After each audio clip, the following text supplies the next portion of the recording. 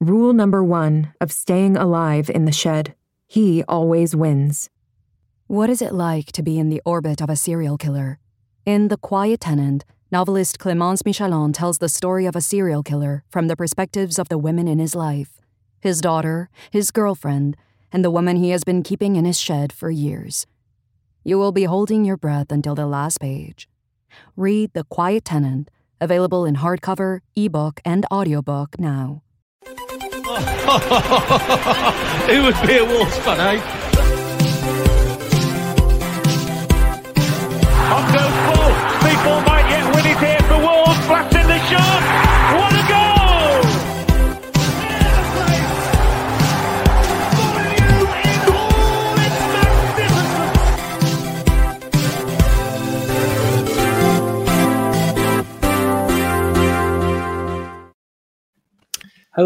Hello, and welcome to today's episode of Wolves Fancast. Richard Hobbs here, joining you for today's show. We've got Little Dan, we've got Kim, we've got Andy. Before I forget to mention, we are now part of the 90 Min Football Family Network. Great to be part of it. As always, for those who haven't yet heard our new theme tune, that was it. It was done by Pogman, who is a big Wolves fan and a local artist as well, so make sure you're supporting his stuff. Now, on to the football. I can't remember. We're going to go right into the Spurs game. We will talk about transfer stuff, and we're going to talk Man U, and we're also going to do quiz stuff as well, guys. So, lot to talk about in today's show, and I want to get right into the Spurs game to start with, because it's been a weird feeling for me that I can't remember the last time I was so happy in a performance, like almost over 90 minutes of how Wolves played, but we also lost. We didn't create enough meaningful chances to score, so a lot of conflicting emotions around the game, so I'm really kind of keen to hear everybody's thoughts on it. Wolves started the game great. I don't think there's much point talking about the lineup because it was pretty much what everyone expected, but there was a key incident very early on in the game with the Dele Alli penalty. We've had a lot of debate online about what everyone thought of it. I'm going to go to Andy first about what you thought about the penalty for Dele Alli. At the time, did you think it was a penalty? And on review, did you change your mind at all? It's a tough one.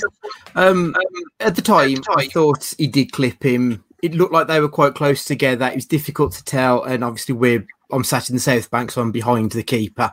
So you don't get quite a very good view at it. I did think that he caught him. But then when I've seen the video back a few times, Dele Alli seems to hang a leg and initiate the contact, which I thought the changes in the soft foul was to stop that sort of thing happening. So I'm properly divided on this. I can see an argument both ways, to be perfectly honest, which isn't helpful at all, I realise. No, nothing better than sitting on the fences there. Dan, you're not exactly one to sit on the fence. Again, did yours sway at all, or were you kind of fairly... Because I saw it on first view and thought he has tried to back out, but he has still kind of gone through him a little bit. What did you sort of think? Yeah, Andy, where Andy sits, he can see the top of my bald head. So we've got the same sort of view in the South Bank.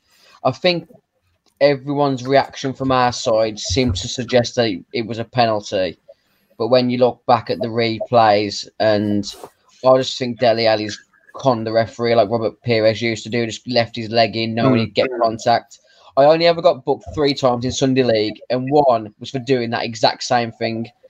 I got booked for diving, booked for dissent, and booked for encroachment of the pitch after being substituted. It's conned the ref.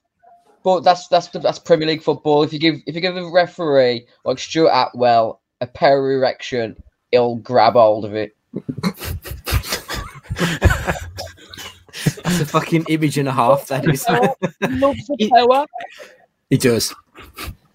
Yeah, he was throbbing to put the whistle in his mouth. I'm trying to think of a nice segue to bring Kim into this conversation without it being really, really awkward. So, Kim, I don't know how I'm going to continue from no, I don't think we all do, but we will persevere. I was going to say, going off Dan's point a bit, I think what struck me is it took me a few viewings from it, but Dele Alli had like no intentions of doing anything but winning a penalty for me. Like it wasn't trying around. It wasn't trying around with goal. But it's still a penalty, though, isn't it? In this day and age, even though he clearly looks for it, Sarr comes rushing out. So there's only one outcome, really. I think in that situation, I thought it was a penalty at the time, and now I've literally just watched all the highlights again. Yeah, I think you can't say it's not a penalty. It's just a sad state of affairs that players go down and try and look for the contact. So there's contact, but I just think it's one of those. Yeah, I think my sort of loftier moral high ground about what footballers should and shouldn't do, which is, a tall order. Like, I know we're going to talk about Traore, let's be honest. But when he went through one-on-one, all he wanted to do was shoot. And now Traore's got the ability to dribble past every player in the league if he wanted to.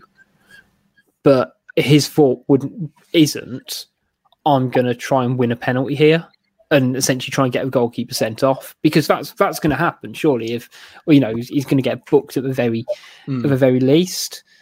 And, whether that's Dele Alli having, being able to process the information in the situation quicker than someone like Traore, or what, I don't know. It just stinks a bit for me. That's his attitude. So, because he's a good footballer, and he's got the ability to just try to score or round the goalkeeper rather than make sure he gets player between ball and keeper and get a foul. But I know it was only about 4 minutes afterwards. Semedo goes down in the box, and I said at the time, and in the slight heat of the moment, if it was Stuart Atwell, wasn't it? The power erector himself. That if he doesn't give one 5 minutes before, he probably gives that one, because I can't quite see why it's not a penalty if we're talking about players going down easily.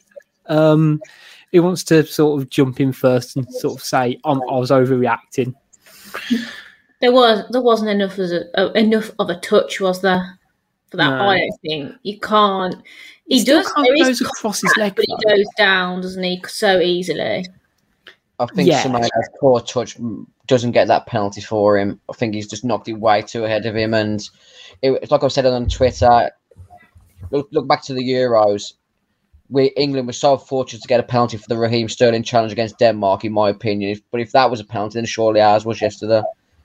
Yeah, and like you've just said about Semedo's poor touch is what's cost him the penalty. If you look at Dele Alli's touch, he's knocked it 10 yards to the side to nobody in his team. So we were going to get the ball back, and really the contact is similar. Like, there's not a lot of contact in either of them. They've sort of manufactured the contact slightly themselves. So for me, if you give him one, you've got to give the other. I just think they're very comparable fouls. And I do think it is a foul at the end of the day. He's cut across the player and took him down. There's no way that... I can't remember who it was for Spurs, but there's no way they're getting onto that. Right. There's no way he's getting onto the ball there, whereas Semedo's got a chance of actually getting there. So for me, I thought it was a penalty. So the other point was that probably gets given 9 times out of 10 outside the area as well. Totally. Yeah.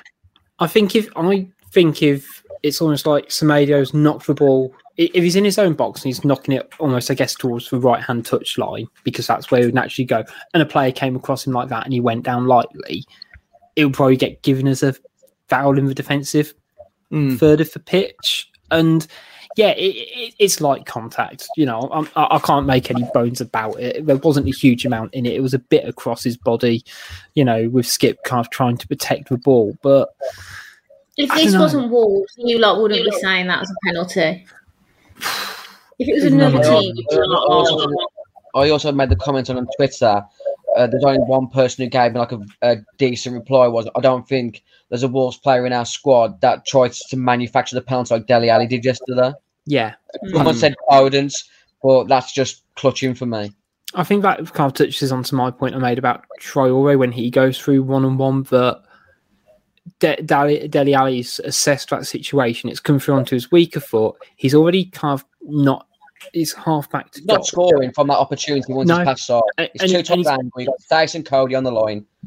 Yeah, and he's not got anyone really to pass to, which is why Andy said, he's kicked it sideways. He's not kicked it in any way to go round the goalkeeper. Whereas, as I say, we have a similar-ish opportunity where a player going one-on-one who shoots and, it's not a great shot. But I don't know, I think it was an interesting decision making from Ali, and also I guess from Semedo to a same degree. But you know what? Last season, I think if that happens to Wolves, call it in March time, I think we crumble a bit. And we had a good start to the game. We're moving the ball really quickly. We had that energy that you want to see at Molineux. We're full crowd. We need to sort of highlight. But they stayed really positive throughout.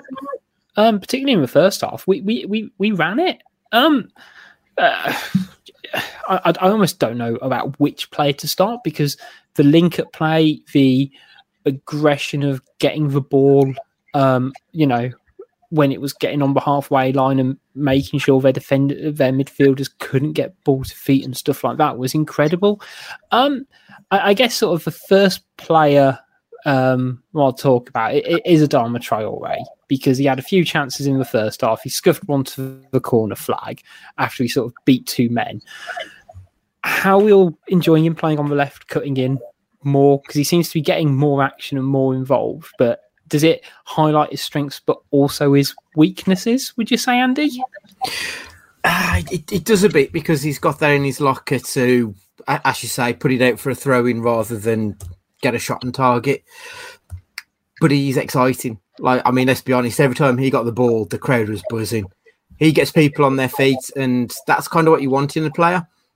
And I think if you put him on the right, him and Semedo, we saw for large portions of last season, didn't work as a pairing. So I think you get the best out of both players by having them on opposite wings, personally. Yeah, I think, with Trincao as well, who had an up and down game. I think he started really brightly and then dropped off, which is going to happen with young players. It's going to happen with a new player. And it's going to happen with the greatest respect to foreign player as well a lot of the time. But he's going to level off. But Traore kind of stayed throughout, and he was a menace. Ironically today, he's been linked with a loan move of all things to Spurs, with 40 million in the bag. Dan, do you agree with Stu that we should get rid of him? I think what Andy just said, when Adama's on the ball, he's the only he's the X factor of our team currently, isn't he? Everything sort of goes through him. We can all talk for days on how poor his end product is. I mean, that Jody Craddock stat that Stu put up was damning of Adama. No one wants Jody Craddock playing on the wing for Wolves, but I think the key point what Stu was trying to make was that for a winger of how many appearances he's had for Wolves now, his output just isn't where it needs to be. I like him on the left wing. I think he's got more of a dynamic to him now. I think when he's on the right wing, he's just knock it past the defender on the right and try and telegraph across him, whereas now I think he's got the variety of going on the outside where he thinks he's comfortable using his left, and obviously, if he goes on the inside, then he's got a chance to get a shot away, which I think is a massive benefit for Wolves. But unless it all depends on whether Harry Kane goes to Man City. But if Man City are going to pay £160 million, which apparently Daniel Levy wants, then as far as I'm concerned, we want at least 70 for Adama. If they've got that sort of money in the bank, I don't think he's worth that sort of money. But if they're going to be paying that sort of money for selling Harry Kane for that value, then we should be fleecing them. Cashing in. Yeah. Yeah, it's going to be a huge level of brinkmanship, isn't it? Because essentially there's about 4 clubs waiting for that money to trickle in theory, including Wolves. If it goes Kane to City, Adama to Spurs or whoever to Spurs, and kind of, you're going to see the trickle down economics of football in action. I mentioned Trincao on the other side of our, particularly coiffed right winger Kim. What did you think of him? Are you sort of pleased or encouraged with what we've seen so far of him? He seems to do it okay in patches, but then kind of, I say, goes very quiet, which isn't exactly what you want from, your star winger. I'm going to just take this back to Adama, because I don't think that having Trincao on the pitch is actually helping Adama, because everything's obviously going through Adama. If we had Neto on the other wing, then they couldn't triple up on Adama, because they've got to watch Neto. They've got, if we had a front three of Raul, Neto and Traore, then we're not as one-dimensional. At the moment, Trincao, he looks a bit lightweight for me. He's obviously got something about him. I don't want to just write him off right now, but I don't know. I think he's too lightweight. He needs to bulk up. And again, as ever, there's no end product, is there, at the moment?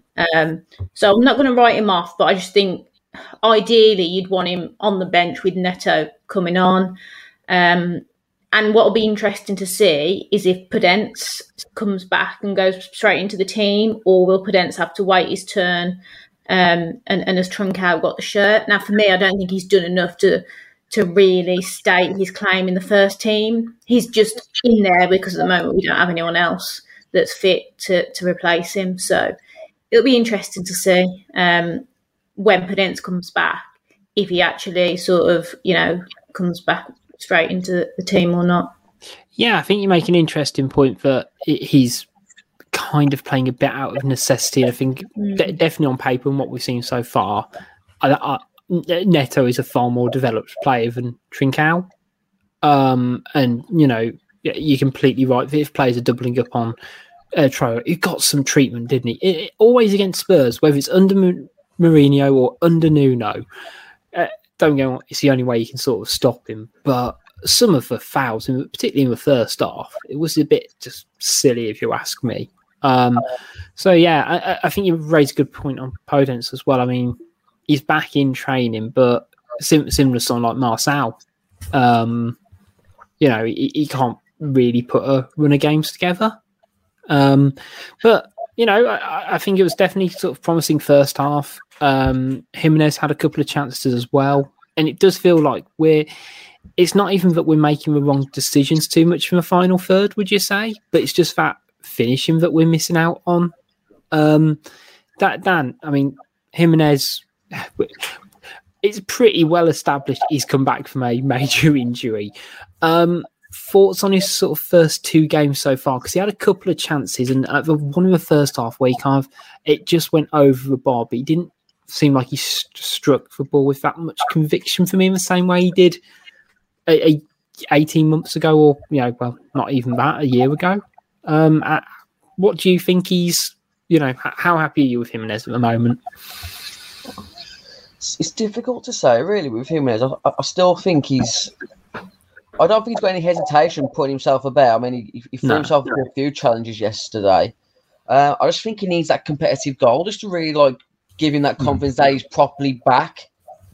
He said himself that he feels ready to go at it week in, week out, but I just think he's just missing that one full capacity crowd goal just to give him that bit of Space Jam zest that he's still the same player he was before the injury. See, it's funny. He had those chances yesterday, but I just think he just needs one to hit the net. I think the goal in pre-season against Stoke was just a tap-in for him. I think he just needs that one goal just to set him apart, to give him that bit of extra confidence. I was going to say, it's funny you mentioned Space Jam, because it brings on a interesting thought I had was I'm really loving Wolves' movement at the moment and how they're creating space for a player to have that final shot. Whether it's from set pieces, because they tried it a couple of different set piece moves from short corners or whatever to kind of open up space, and in open play as well, it's worked really nicely. A bit like in basketball. Problem is, I just can't remember my thought for a second. Yeah. So problem is that we need Jimenez on the end of those chances, not Traore, because if you're getting Jimenez 8-10 yards out from goal, he's got a much better chance of scoring than Traore. It felt like a lot of the movements were designed to get him in play for me. Andy, without going down a Looney Tunes Space Jam analogy, do you think that's not massively helping? It's good that the movement and everything is trying to get as many players involved as possible. I do like that, but you are right. Like, our best two chances in the last two games have fallen to the forward, who's probably the least equipped to put them away, which is a big frustration. Just to go back a little bit to Dan's point about Jimenez, I do feel with Jimenez, he's just lacking that little bit of composure. He's snatching at the chances that he's getting currently. Whereas Jimenez of 12 to 18 months ago, he's quite confident to take an extra touch, take a player on and then put it in, or, whereas you look at his chances that he's had and he's hitting them first time when he possibly needs to just take that breath and then put it in, I think is the thing with him. But you are right. You don't want it falling to Traore when when the cards are on the line. You want it to be someone who's got that composure to put it in the back of the net. Yeah, exactly. Kim, just rounding off Jimenez, you sort of have the same thought that it will come. He seems to be in the right headspace. That doesn't really seem to be the issue. It's just getting him off and running again. Yeah, I think I don't, considering the amount of chances that we've been creating though, how many of them are proper clear-cut chances for Raul? Like, the clear-cut chances, as we've said, they're falling to Adama, the player that we don't want them to fall to. But then again, Raul's never going to be in that position, is he? He's not going to, speed past about 5 players and put it in. So it's a bit of you can't really compare because they're completely different players. So I think once we get on this easier fixture run, which I believe is coming up, where we've got Watford, Brentford, Southampton, Newcastle, Villa, Leeds, Everton, Palace, West Ham, Norwich, you could go on. Great reading, great to know those off the top of your head, Kim. Good, isn't it? What a memory. So, this really easy fixture run is going to be coming up. And I think, there'll be more clear-cut chances for Raul. So for me, it's not a concern. He'll easily get 10 plus goals this season and probably more. So yeah, I was going to say, a couple more players. I'm sort of interested to sort of pick your bones over guys, but Kim just raised a valid point that our first 3 games, we all knew on paper were going to be tricky. We've lost 2 out of 2. There's a relatively good chance we might lose to Man United at the weekend as well. Are we all still, and it's just a very quick yes or no, I guess, to be honest, guys, are we all still confident that the performances are going to reflect results after, let's say, 6 games or 8 games? Because it does feel like we could lose quite a few games this season, like we have done, but it also feels like if we're on form, we're going to knock 4 or 5 past the team this season for me.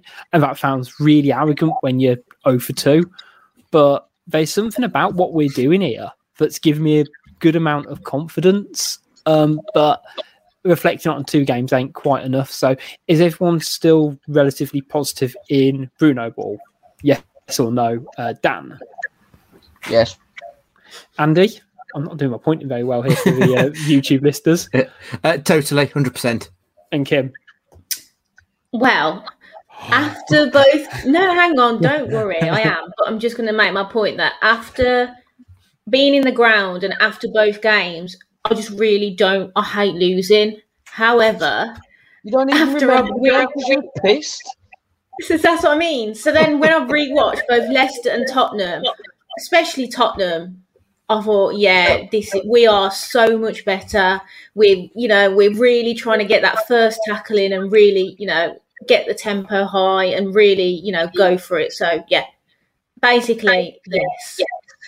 Yeah, I mean, I am just really hopeful that the players still kind of have that confidence and belief, because if that drops off, we won't be making those first tackles on the halfway line and biting ankles, and that will, for me, that's going to be the first sign that they're starting to lose faith because they won't have the intensity anymore. But two players who did have that intensity for me on Sunday were Neves and Marçal. I mean, Neves, he feels like a man reborn. He's got like a new lease of life. He seems to be bloody everywhere as opposed to just sort of patrolling the centre circle now. I don't know whether it's for longer hair, a new manager, pick your theories, but we've been crying out for this, like, I guess, all action midfielder, someone who can get forward and whatever. But Dan, do you reckon that we don't really need that type of player if we've got Neves doing what he's doing and we always need a replacement to kind of sit a bit further back and be a destroyer, quote unquote? Because Neves just seems to be able to do a bit of everything now, and it's fantastic. So it's him popping out wide occasionally and stuff like that. Either we haven't been offered a good enough bid for him, or Jorge Mendes has got his family captured and he won't let him leave Wolves. Because he should still not be in a Wolves shirt. He's that head and shoulders above everything that we've got. If we sell him or Adama this transfer window and don't replace them adequately, then I've lost faith in the project, because there are two key players for me at the moment. I think Neves is, like I just said, head and shoulders above everything. He seems to be on form. Whether it's been promised that the project's still going to go the way that he needs to, and maybe he's the future captain if Cody leaves. I don't know what else it could be. I don't know why he's still here. He's that good. Yeah, I mean, again, we're judging off 2 games, but even in pre-season, he just seems to have just found that gear, which we all knew he had, and he hasn't quite shown it in the Premier League to the consistency that we want. But this feels like the Neves that we thought we were going to see in our first season after he had that, glorious championship season. I guess my question is, and we will talk transfer rumours later, Kim, do you see Neves being here in September? You're on mute, Kim. Just realised. I said he best bloody be, because I think we're in a whole lot of bother if he does go, because he's literally running games again, back to like he was in the Championship, as you say.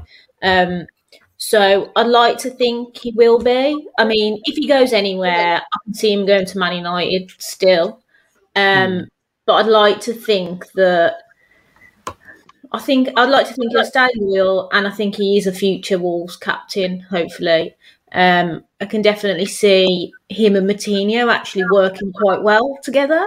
I thought Moutinho had a pretty good game as well until he came off, but I don't feel like they're trying to do the same job anymore. Even Moutinho was, they were both dictating play, keeping the tempo up, and I wouldn't be as worried now if we didn't sign a centre midfielder. If we kept Neves and Moutinho, in January you'd still like to see that sort of different sort of dimension come into midfield, but I wouldn't be as worried as long as we hold on Neves. That's the priority, really, over signing a new one, I think. Yeah, no, I can see that. He just seems to be giving us that's something that we've been missing so long, and I think we could probably all relatively argue that he's had it all along, and he's been restricted by coaching and tactics. Yeah, 100% that. Yeah. I don't know whether he was demoralised under Nuno, or he had literally all his eyes on the Euros come the back end of that last season. That's what I'm seeming to thinking now, that because like his energy was nowhere near where it was in these compared to these recent games, the back end of last season. I was saying it was because he was completely shagged after having all these kids and stuff, but I genuinely think now in hindsight he just had his eyes on the Euros and that was it. Yeah, I really don't know whether it's just the amount of football he was trying to save himself, whether he's just a bit done in, and we've all been there. I know it's difficult to tell, but as I say, I'm enjoying every minute of him at the moment. Now, Andy, I know for a fact that Marçal is your type of player. Yeah. I was the only thing missing in his game is the crossing, Everything else that he does is fantastic, and he's an absolute shitbag. Like, I fully appreciate someone who is going to tread on someone's toes when the ref isn't looking, and that's the kind of player he is. I love how he was snappy to the tackle. He didn't let anyone bully him, and let's be honest, he's 5'0". He's fucking tiny, and he's up against some big blokes, and he was giving them as good as he was getting. If he was a few years younger, we could have been on to a hell of a player. It's a shame that we've picked him up at the tail end of his career. But I was really, really impressed with him yesterday. And obviously, we've only really seen him on TV prior to this because of everything over the last 12, 18 months. So a little bit of me was thinking, is this the kind of player that we're going to be relying on all season? But if we are going to be relying on him all season, I think I'll be okay with that now, to be perfectly honest. Yeah, I mean, he gives me the impression he could be an absolute heel if he needed to be. And, he was snapping into tackles, but he was winning them. It wasn't like, he was going for it. Like, I get frustrated at Cody sometimes when he presses quite high up the pitch, under Nuno, should we say, and he give away a foul on the halfway line just because he kind of closed him down too much and go through the back of him. Marcel was doing that to Son, but was winning the ball and then clearing him out afterwards. And the amount of times I saw Son just on his arse, or Lucas Moore or whoever, and it was just like, that was almost the catalyst for how Wolves were playing for me. Like, he was the one who was setting that tempo and that aggressive mentality. And, I think it's just a question of whether he can play more than 6 games in a row, whatever. That's the worry, isn't it? I don't know how many games he actually played last season, but it didn't feel like he strung 10 games in a row, which it is what we need, and he's keeping a really good left back outside as well. Nate Nori. So I thought it was telling that he took off Saiss and not Marcel. Yeah, and Saiss I thought had a solid enough game as he usually does, but of the two, I would have thought he would have stuck with Saiss just because he's the old general. But so I think that speaks a lot about what Bruno thinks about Marcel. Yeah, he does kind of. I was going to say, he does seem to be that player who could be a bit of a general on the pitch. So, he's the one who's sort of setting a tempo, and the one who's kind of, he's a bit all action. He's got a lot of energy about him. So, if he can improve that cross and that sort of end pass, fantastic. And I think that's where someone like a young Gate Noise probably got the beating of him to a degree. That goes the same for Semedo, though, as well, doesn't it? Yeah. I just don't understand why we aren't crossing the ball better. That's another reason why we're literally not scored this season. I can count, I think, on one hand the amount of decent crosses I've done in the box. Yeah, and in a way, I like Traore playing on the left and Trincao to a degree, but it seems to kind of slow their ability to get in across. And we've got a fantastic centre forward in Jimenez who can be that number 9 in the box if you're putting a good ball to him. And I like Semedo, but his main attribute isn't getting in across from the flank. So I know, hopefully between them, if the idea is for those wing backs to bomb forward, like we know they can do, to work on those cutbacks for somebody like Neves to pick it up on the edge of the box and do his thing. Let me just quickly dissect what you three have just said there, and let me just put you right, yeah? Okay. I'm frustrated because I'm hearing this and reading this regularly on Twitter. Our formation is costing us when we get into these good areas from fullback because we play 3 up front. We're relying on Jimenez to be on every single cross.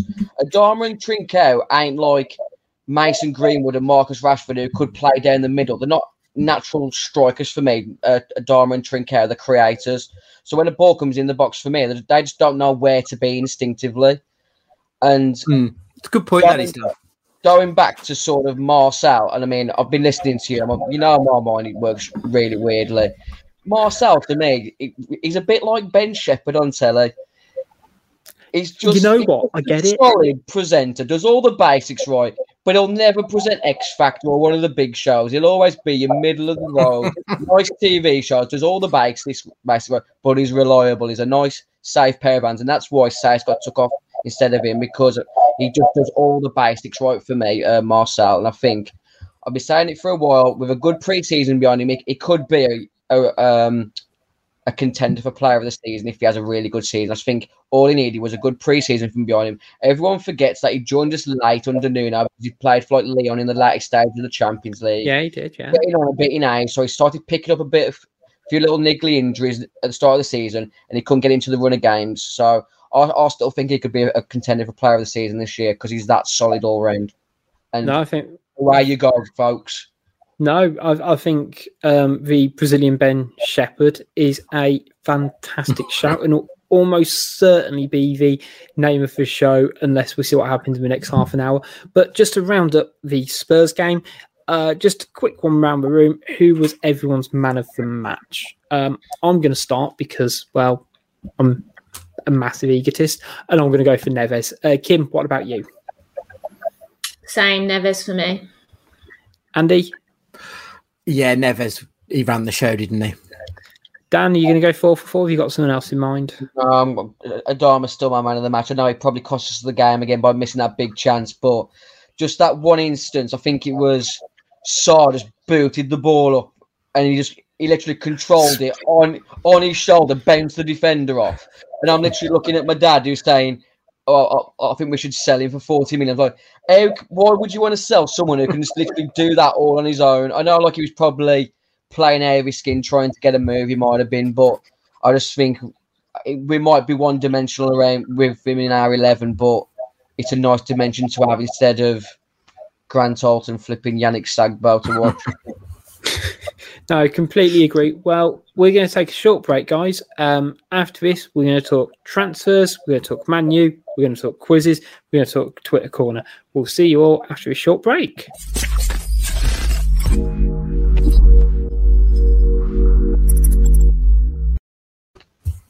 Hello and welcome back.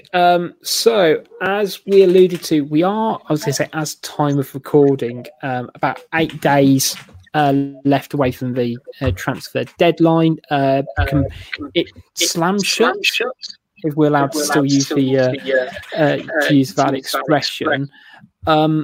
So, Wolves in the last week have already sold on Rafa Mir to Seville and also Owen Otasowie to Club Brugge. I'm now panicking. I've not got that right. Yeah, that's right. It is right. Yeah.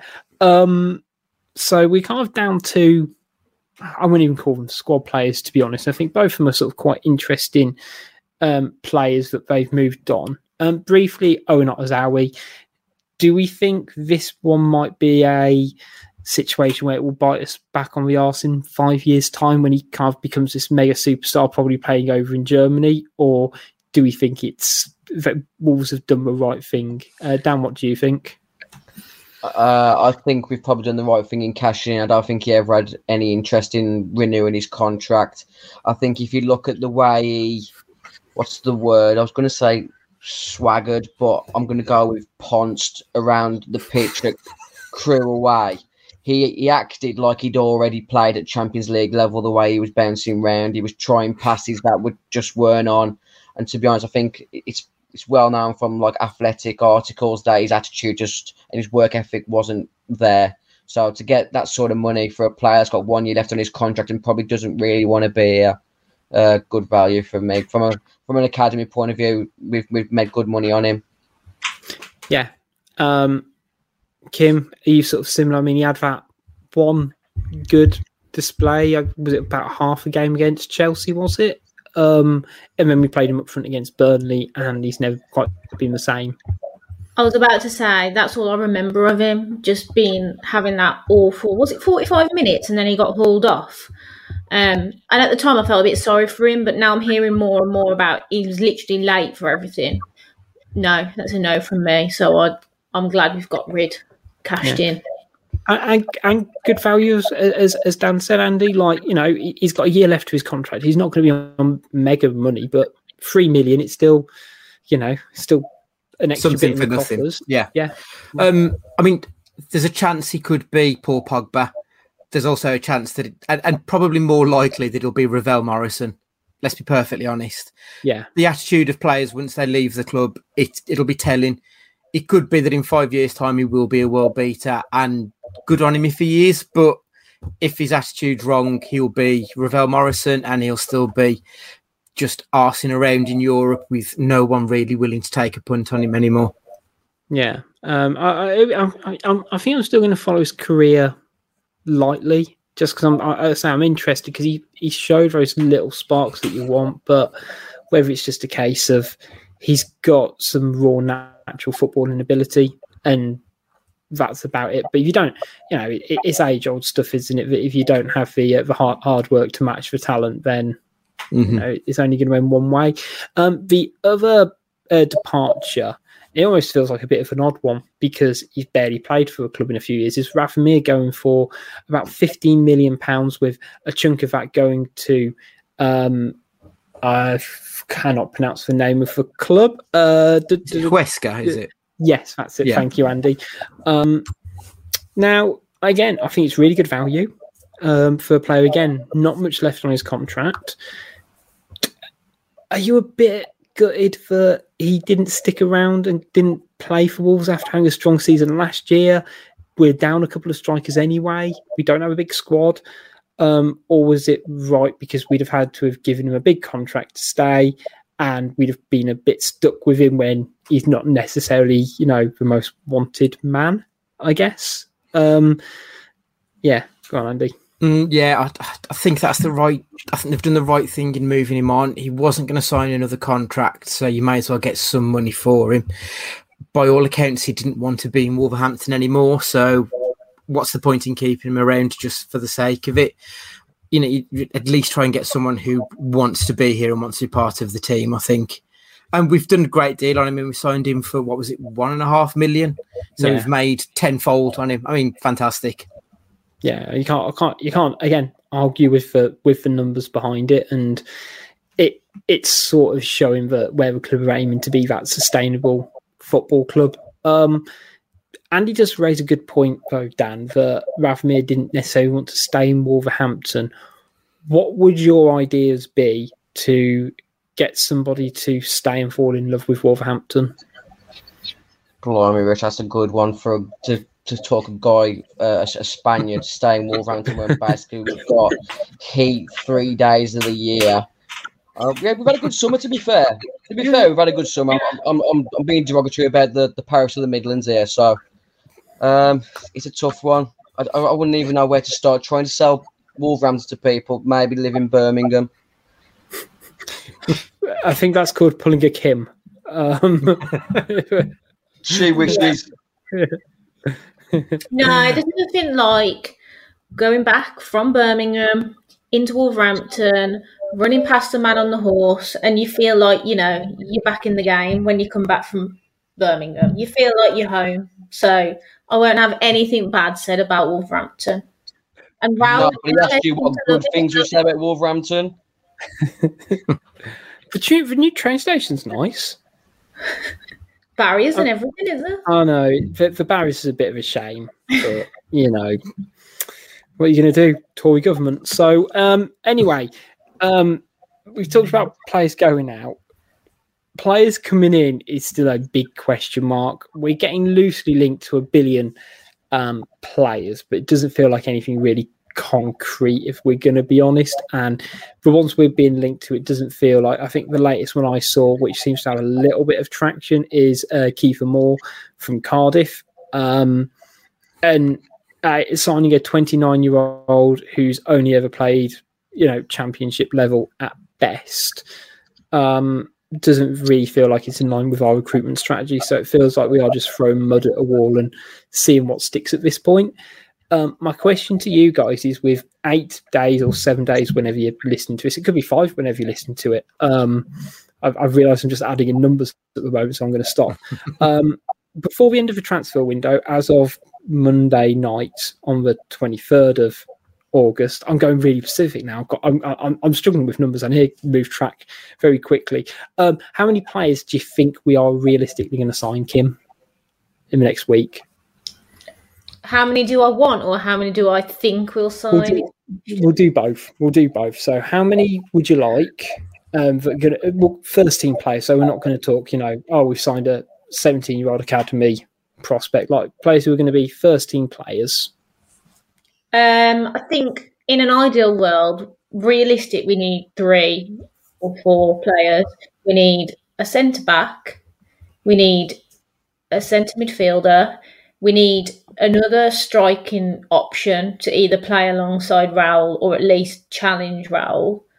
And then do we need another attacking player? Because if Traore is sold and we haven't got Neto, we probably need another sort of attacking midfielder, sort of striker who can almost play across the front line. So that's in an ideal world. I actually think we'll probably only sign 1 or 2 and there'll be Twitter meltdown if I was a betting woman. That's what I would bet. Dan, what do you think, then? I think I'd like 7. Yeah. But I think there'll be 2, and I think probably we'll end up signing someone like Kiefer Moore just to spend a bit of the Rafamir money on someone just to try and get the fans a bit off the back for a 12-hour period before we all go onto Spaces and just have a meltdown. I have become a bit disillusioned with the recruitment policy. You hear the things again on the before yesterday's game yesterday that Nuno had the chance to sign Yuri Tielemans and said no. We all know he turned down Dani Olmo because we're still led by Mendes. I'm not going to throw him under the bus too much because we'd have never got Moutinho or Patricio or maybe Jimenez at Wolves if it wasn't for the guy. But until we break away from those shackles, we're just going to have to deal with whatever comes. I really don't want Guedes. I know there'll be people who say he's a good player, but I don't want Guedes. I think we've got enough cover in those areas, and centre-back is the main priority for me. If we stop conceding goals, I think we've got enough artillery going forward now to batter a few teams. That you saw that stat saying that we've had the second most amount of shots in the first 2 games, and we've played Leicester and Tottenham, who aren't really cannon fodder for conceding efforts. So I think there's good prospects for this team. Fosun just needs to give Bruno a fighting chance to be a success. Yeah. Andy, wants and thinks, I guess. I want 4. I think centre-back, which everyone's mentioned, centre midfield, just to have a different dimension. We do need a third-choice striker. If that's Kiefer Moore, so be it. He does offer something slightly different to what we've got. It's not a massive amount of money, so I'd be fine with it. I wouldn't be elated, but I'd be fine with that one. I would like another option in and around the front 3, so in the Trinco, Adama sort of positions maybe, because as Dan said before, you're looking at 2 players who are more creative than they are finishers. So I do think we need someone who's got a bit more of an attacking impetus. We need someone who's got that Dave Edwards late burst into the box about them to just give them something a little bit different. Realistically, I think we'll probably sign a centre half, and that's about it. Yeah, see, I want to sign 3 or 4, again, same positions, worrying that we're a week away from the transfer window ending and we're all saying, yeah, we need to improve the spine of our team. And we've not done that at all. If anything, we've, cut players from it like Catrone and Silva, which kind of does scream that they're obviously wanting to get replacements in, I don't know, but, a backup striker, which I guess Kiefer Moore, you're right, Andy, it's not a huge amount of money. He's never going to be ahead of Jimenez, but actually, if we're looking to knock in more crosses, he is a quintessential target man. Is he even better than Fabio Silva? I prefer to have Silva than Kiefer Moore. You'll be third choice. He won't be ahead of Silva either, I don't think. I literally saw this guy at the Euros and he was absolutely... I remember thinking, he's rubbish. He was like the Welsh Moyer off the one game I saw him play. He couldn't even get off the ground. He looked like that much of a lump. But I'll tell you now, we could cut short corners out if we had a big lump like him in the box for corners. Yeah. And those last 10 minutes where we've been, we've needs to go gung-go, just lump the balls into the box. He is an option that Fabio hasn't got at the moment. I still think Fabio Silva's like the future of our club going forward, but it's nice to have a different option to Fabio at the moment, because I don't think he's going to get the game time that he needs to develop properly. Yeah. I'm not fully convinced, but if we sign him, we sign him. It is literally an extra body. How many I think we sign? I think we'll get 2. Again, probably a centre half, because unless he goes with King, Kilman and Bolly, I think that at the moment would be my back, my 2 centre halves, because I don't see us playing a back 3 all season. I think he's only doing that out of necessity at the moment. So, yeah, another centre half to go alongside Bolly, and I think he'll get another striker in as well, and then reassess in January, because we have got Gibbs White, who I think he might just drop back to play in centre mid as well. So I think it's going to be interesting to see, and it's also going to be interesting to see the Twitter meltdowns in the next week or so. So stay tuned for that, everyone, I guess. Right, we won't do a huge bit on Man United because, and Q plug in right now, but we are going to do our own preview show as we started doing last season. Fancast Fridays. Where we'll be talking about the Man United game in more depth, which Dan will be doing. But briefly, sort of just while I've got you all here, to be honest, Man United are in great form at the moment. 3 things I was going to sort of mention. One was about Neves being rumoured to go there. He seems to have been lightly rumoured to go there, but do we think there's any chance that Neves is going to be suiting up for Man United at the weekend? Or do we think it's not really going to happen between now and the weekend? To be honest, I don't think Man United need him yet. I think maybe come the end of the season when Pogba more than likely moves on, that'll be when they look at Neves. I think at the moment, I don't think they'll be making a move. Famous last words, obviously. Yeah, Kim, are you sort of fairly confident that Neves ain't moving in the next week? I'm never 100% sure until the transfer window shut. You never know, do you? I am a little bit twitchy, especially now he's started the season so well. I am a bit worried, but I think you'd like to think that Man United have virtually done their business now. Like, they seem to have Fred and McTominay. That's sort of the partnership, the energetic midfield. On paper, it doesn't sound that exciting, but they've started well. So, yeah, I'll be glad when the transfer window is shut. To be honest, from my perspective, yeah, I think it'll obviously cue the Twitter meltdown, because that will definitely happen. Really, whatever happens, I can imagine. But yeah, I just hope we cling on to Traore and Neves. Yeah, it does feel like this year, for the first time in a long time, that it's just as important about who we keep as much as who we might bring in. Like, I'd almost rather us not sign anyone but keep Traore and Neves than us lose both of them, but let's say sign 4 players who might replace them, and it'd be that bit of a gamble, but we'll see. Starting lineups, Dan, is there anything you'd change from the Spurs game, or would you sort of mix it up a little bit? I'd drop Kilman.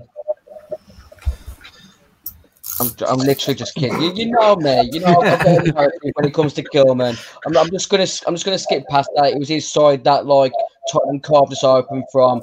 Bergwijn done him on the touchline. But apart from that, that was probably his best game in a Wolves shirt. So for me, he's probably one of the first names on the team sheet after Sarr. I don't think there's anyone really on our bench who you could sort of push in. I mean, you could drop Saïss and finish off the second half. Aiton Nori's left wing back, but I think the 11 that started on yesterday have done enough to start again on Sunday. Yeah, Andy, same for you. Yeah, totally. Can't argue with anything Dan said. Like the slight tweaks that you can make, but to be perfectly honest, I think we need to try and be as defensively sound as possible first, because we all know the stats about how Man United have been unbeaten for fuck knows how long on the road. 29 games in a way, 29 away games in a row they've been unbeaten. It might even be more than that, yeah. 27. Yeah, and I heard someone on the radio when I heard that stat earlier say, well, yeah, you got to remember they played those behind closed doors. It's like, yeah, that accounts for 18 of them. 19 of them even. So, there's still a good chunk of games either side. That it is an intimidating record, but we'll see. Right, score predictions. So, Kim, what do you think the score's going to be against Man United? Do you know what's going to happen? 1-0 Wolves. You've heard it here first. That is what's going to happen. I won't be there, but I'll be following on the phone. Which is why you think we're going to win. Andy, how about you? I never like to bet on a Wolves loss, so I'm going to go with 1-1. I do love that. Whenever I predict Wolves to draw, it's usually because I think we're going to lose. Yeah. So I can't bring myself to say it. Dan, how about you? See, I'm different, Rich. I only predict Wolves to draw when I think they're going to win. So I'm saying 2-2. Jimenez has got to score the winner at some point. He's got to score the winner at some point. It's just, but this is the game that's probably the most fitting, really, isn't it? He loves scoring against United. Loves it. He loves a big game, doesn't he? 2-2. 2-2. -2 on one of the sides, I think, in Dan's heart. I'm going to go for 2-1 Wolves. I don't know how we're going to do it, but I say, I think at some point our performances are going to match results. And why not against Man United, apart from all the obvious reasons? Right. So we're going to do a quiz now. Dan, the quiz man, is back. So he's thought, let's do a quiz. So I get to pass over hosting duties for a little bit to Dan. Right. So you've all got two questions. You've got your standard Wolves trivia, and then you've got your answer smash round, which everyone loves, and I know you all do. Andy loves it more than most. It's a 20-year special. First round is because we're all middle-aged now, especially Kim. So yeah, 2001, 2002 season. I'm going to come to you first, Rich. So how old were you in 2001, Rich? In 2001, in the 2000 to 2001 season. 2001-2002 season. This is. Oh, to the 02 season. To the 02, I'd have been 9. Yeah, Good 9. enough for me. You weren't wiping your own bum then, so you have sound conscience as far as I'm concerned. I was going to say that was the season, if I remember correctly, that Muscat got the sending off against Grimsby, and we lost to Norwich in the playoffs. Is that right? Good enough for me. Okay, I feel like I've oversold my knowledge here now. Yep. So the first question is: Wolves started the 2001-2002 season with a 2-2 draw at home to Portsmouth. Can you name both of our scorers that day? No. Let's see. Let's go for. No, it would have been too early for storage. Let's go Ludo Pole, and had we signed maybe Nathan Blake? Had we signed Blake at that point? Yeah, I'll go Nathan Blake. I think they're both wrong, but I feel like I've at least got the eras right. I think Nathan Blake replaced this striker late into the window, if I'm correct. The 2 goal scorers. Do Kim or Annie want to try and offer an answer to this? I think Cedric Roussel was the one who Nathan Blake replaced. That would have been one. I don't know the other scorer. Kim. What's the game again? What game? Wolves 2, Portsmouth 2, August 2001.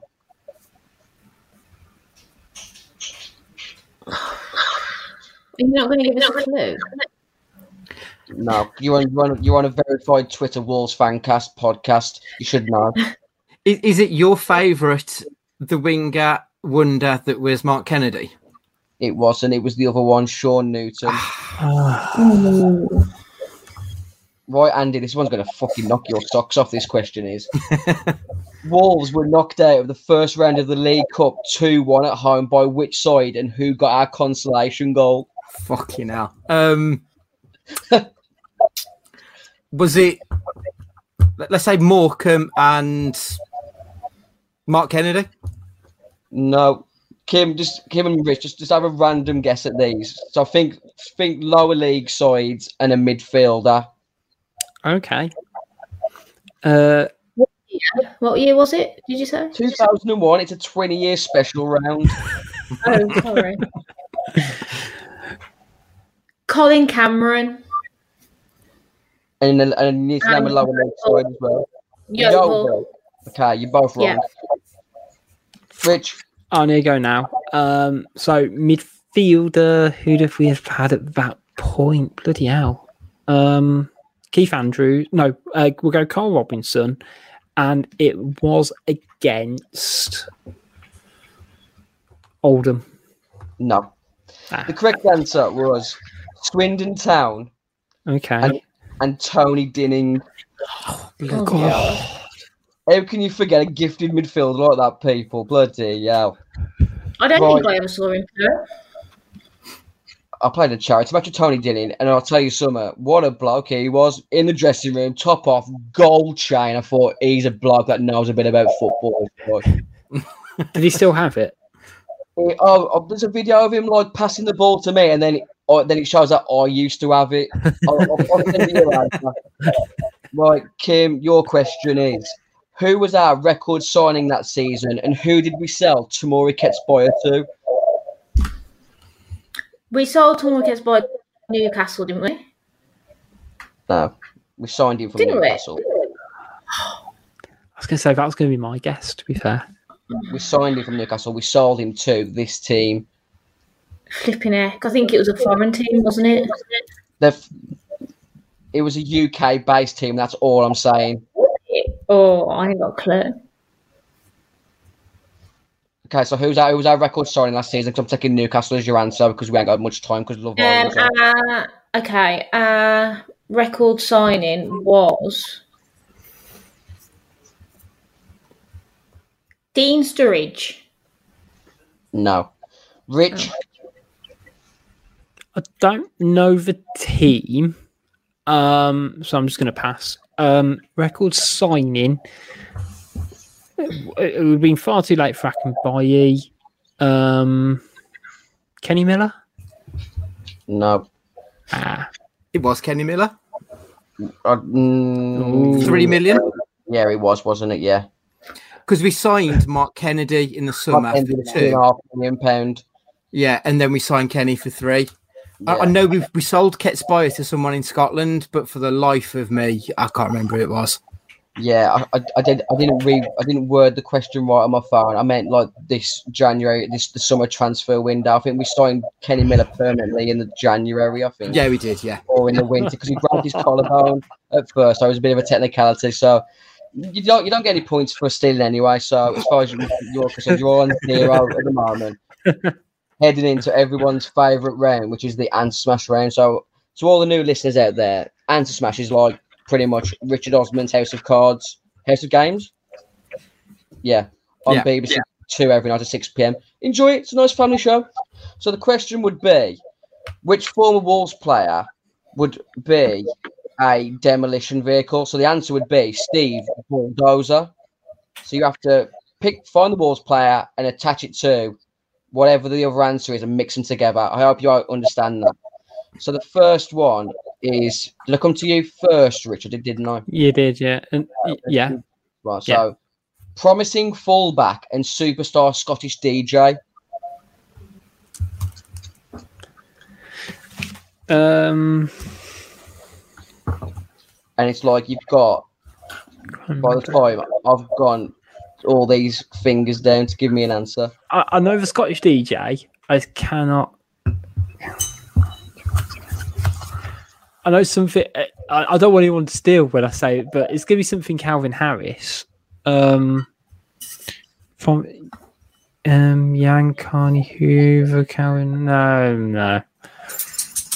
The answer. We've only talked about him all night. It's Mark Calvin Harris. Hang on, how did you describe the player? Did you say promising? He's promising. Obviously, he's going to be a contender for player of the season, as far as I'm concerned. I was like a young player, though. Yeah, not thinking like of a kid. That feels horrible. I'm the quizmaster. Andy, I know you love a bit of the 90s. Portuguese Wolf and band who sang the 90s classic Truly Madly Deeply. Truly Madly Deeply was Savage Garden. So 90s midfield, Robbie Savage Garden. Yeah, but he's not a Wolves player. I said Portuguese Wolf. Oh, did you? Sorry, I didn't hear the first, but I just said player. It works though. I mean, fair it does, play, yeah. actually. Yeah. Like, because the only Portuguese I can think of wouldn't have been in the 90s. Yeah, Or he's a sorry. player. Just a Portuguese player. Doesn't need to be from the 90s. Oh. Nothing. We had a Portuguese player in the 90s. That's right, because the only one I could think of back then would have been like Silas from the early 2000s. So is it like Ruben, Neves, Savage Garden? No, it's Jose Savage Garden. Okay. Wow. Honestly, this wouldn't happen on any other Wolves podcast. They'd get it straight away, and there'd be in spaces celebrating it. is that a nightclub? Yeah. It's Cool. next to it's the back of Kips's. So it's the back of faces. God, faces. Came to steal and win the quiz. Come on then. Striker who could get you into your house. A what? Former Wolves striker who could get you into your house. What could get you into your house? Keys. Richard Keys. Thanks for your support, everyone. This is going to be the last episode of the Wolves podcast. It's been a good run. I'm Richard Keys. What has Richard Keys got to do with Wolves? I don't know. Right, you're more crap at the quiz. The correct answer was Adam Proud Locksmith. Oh. And that's the end of the quiz.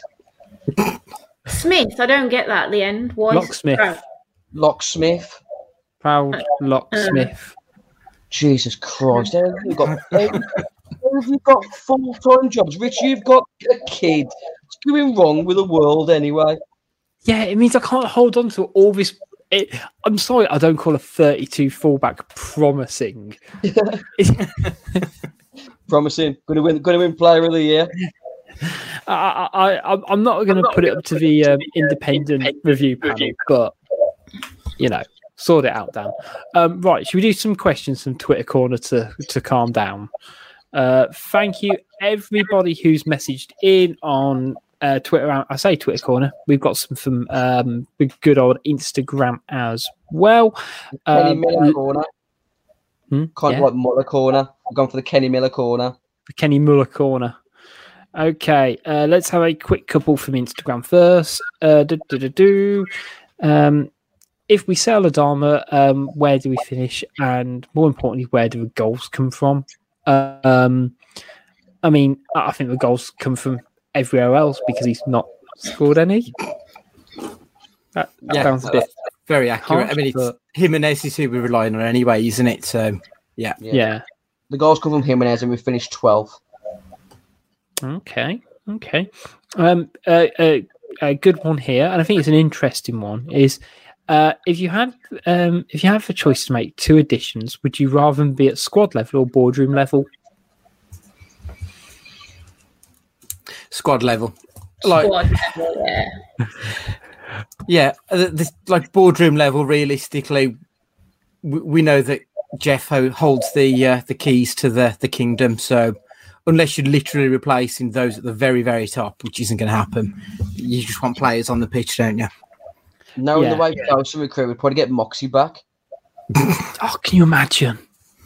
The fume, yeah, it'd be ridiculous. Like we'd have to do it like at a night game, and with like under the lights and do like a whole light show, or we do it from when Shane McMahon made that comeback in wrestling once, and they do the "Here Comes the Money," and he comes out, and maybe Moxie does the dance as well.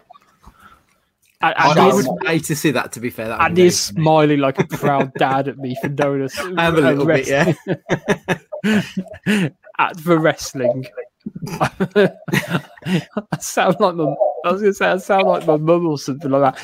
At the football, right? Let's see. When was the Colin Brenner asks, when was the last time you saw Wolves play that good and lose? Last week. Last time we played Tottenham. Yeah. And we lost 1-0.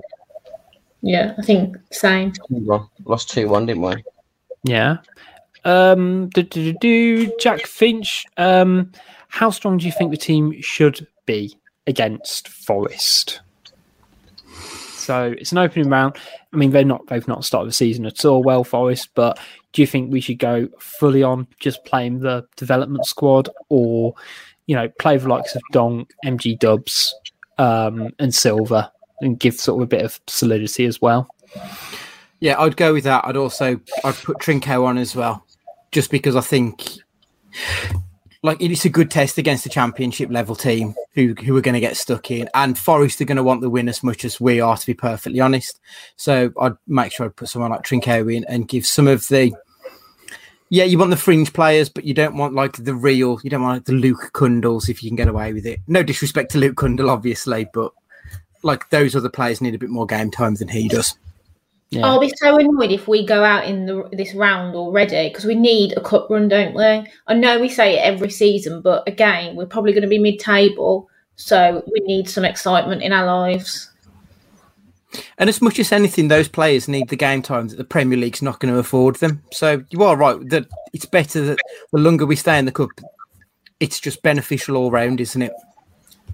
And we need to start getting some confidence back with the first team. So forget playing academy players.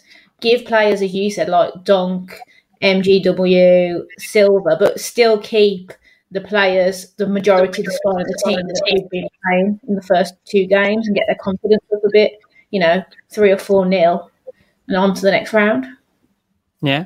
Over to Twitter, and I completely forgot to mention it earlier because I decided to talk about transfers and get confused with days of the week. Nag over on Twitter, who is a big time listener to the show and regular contributor to All Things Fancast, who now does a Wolves women podcast as well.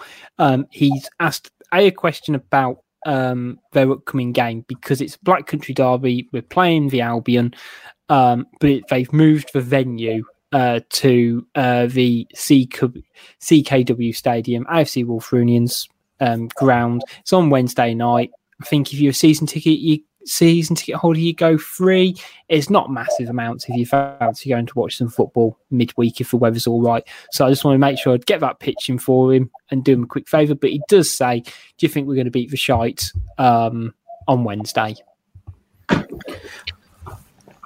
Yes, purely because that seems to be where all the money from our club seems to be going at the moment. Every time you see their Twitter page, they're signing another player. They are the women seem to be doing really well. They're quite positive. Yeah, they've invested well. I saw they signed another striker last week who's got some really good goal scoring record until she's done a cruciate. So they're obviously spending money.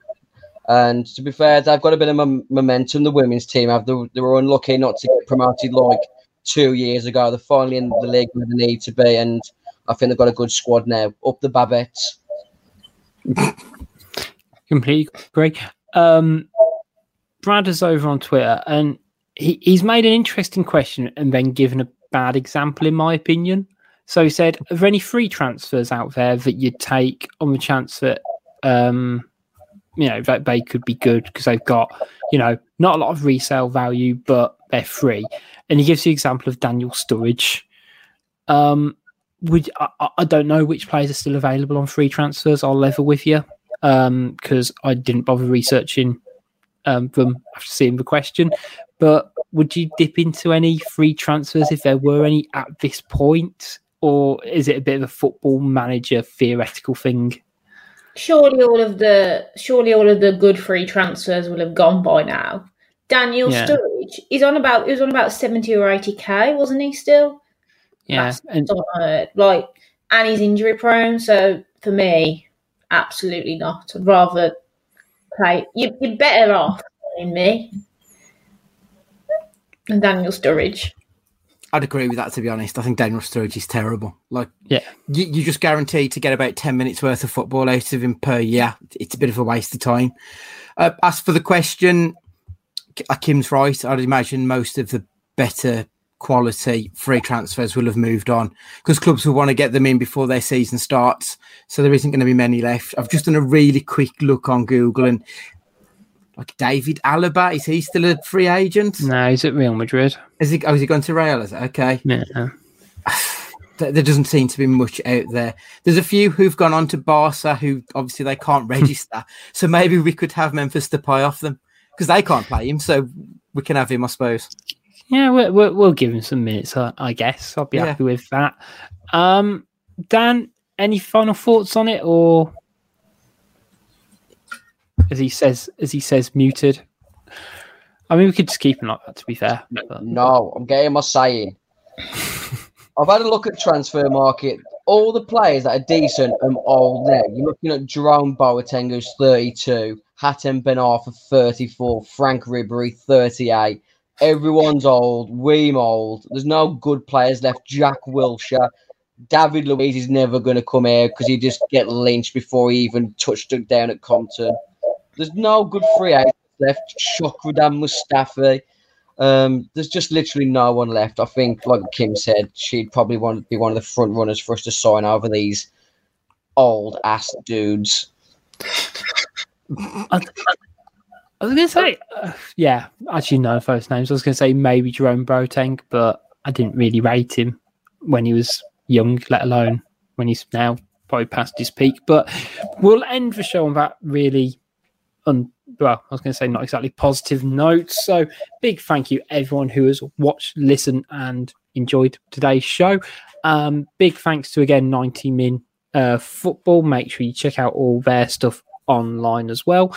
As we've mentioned, we've got the Man United game coming up. We've got the end of a transfer window fast approaching. We've also got the Forest game as well next week. So keep an eye on all of our social medias at Wolves Fancast. We'll be back on Friday for Fancast Fridays, where we'll be previewing the Man United game ahead of it of the weekend, and hopefully we get to see you all soon. So for this time, it's goodbye from Kim. Bye-bye. It's goodbye from Andy. See you later. It's goodbye from Dan. And it's goodbye from me. See you next time.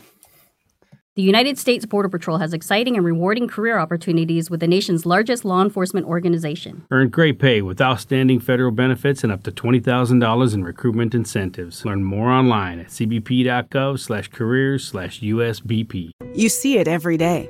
The first dollar you earned from your first customer. Now it hangs on your wall at headquarters. A reminder of where you started and the promise of what's still to come. In part because you rely on Sandy Spring Bank to help you make the right choices on real estate and equipment loans, treasury management, and commercial services. We believe real banking is a conversation. Let's talk about your business. Visit sandyspringbank.com/business. Credit products offered by Sandy Spring Bank.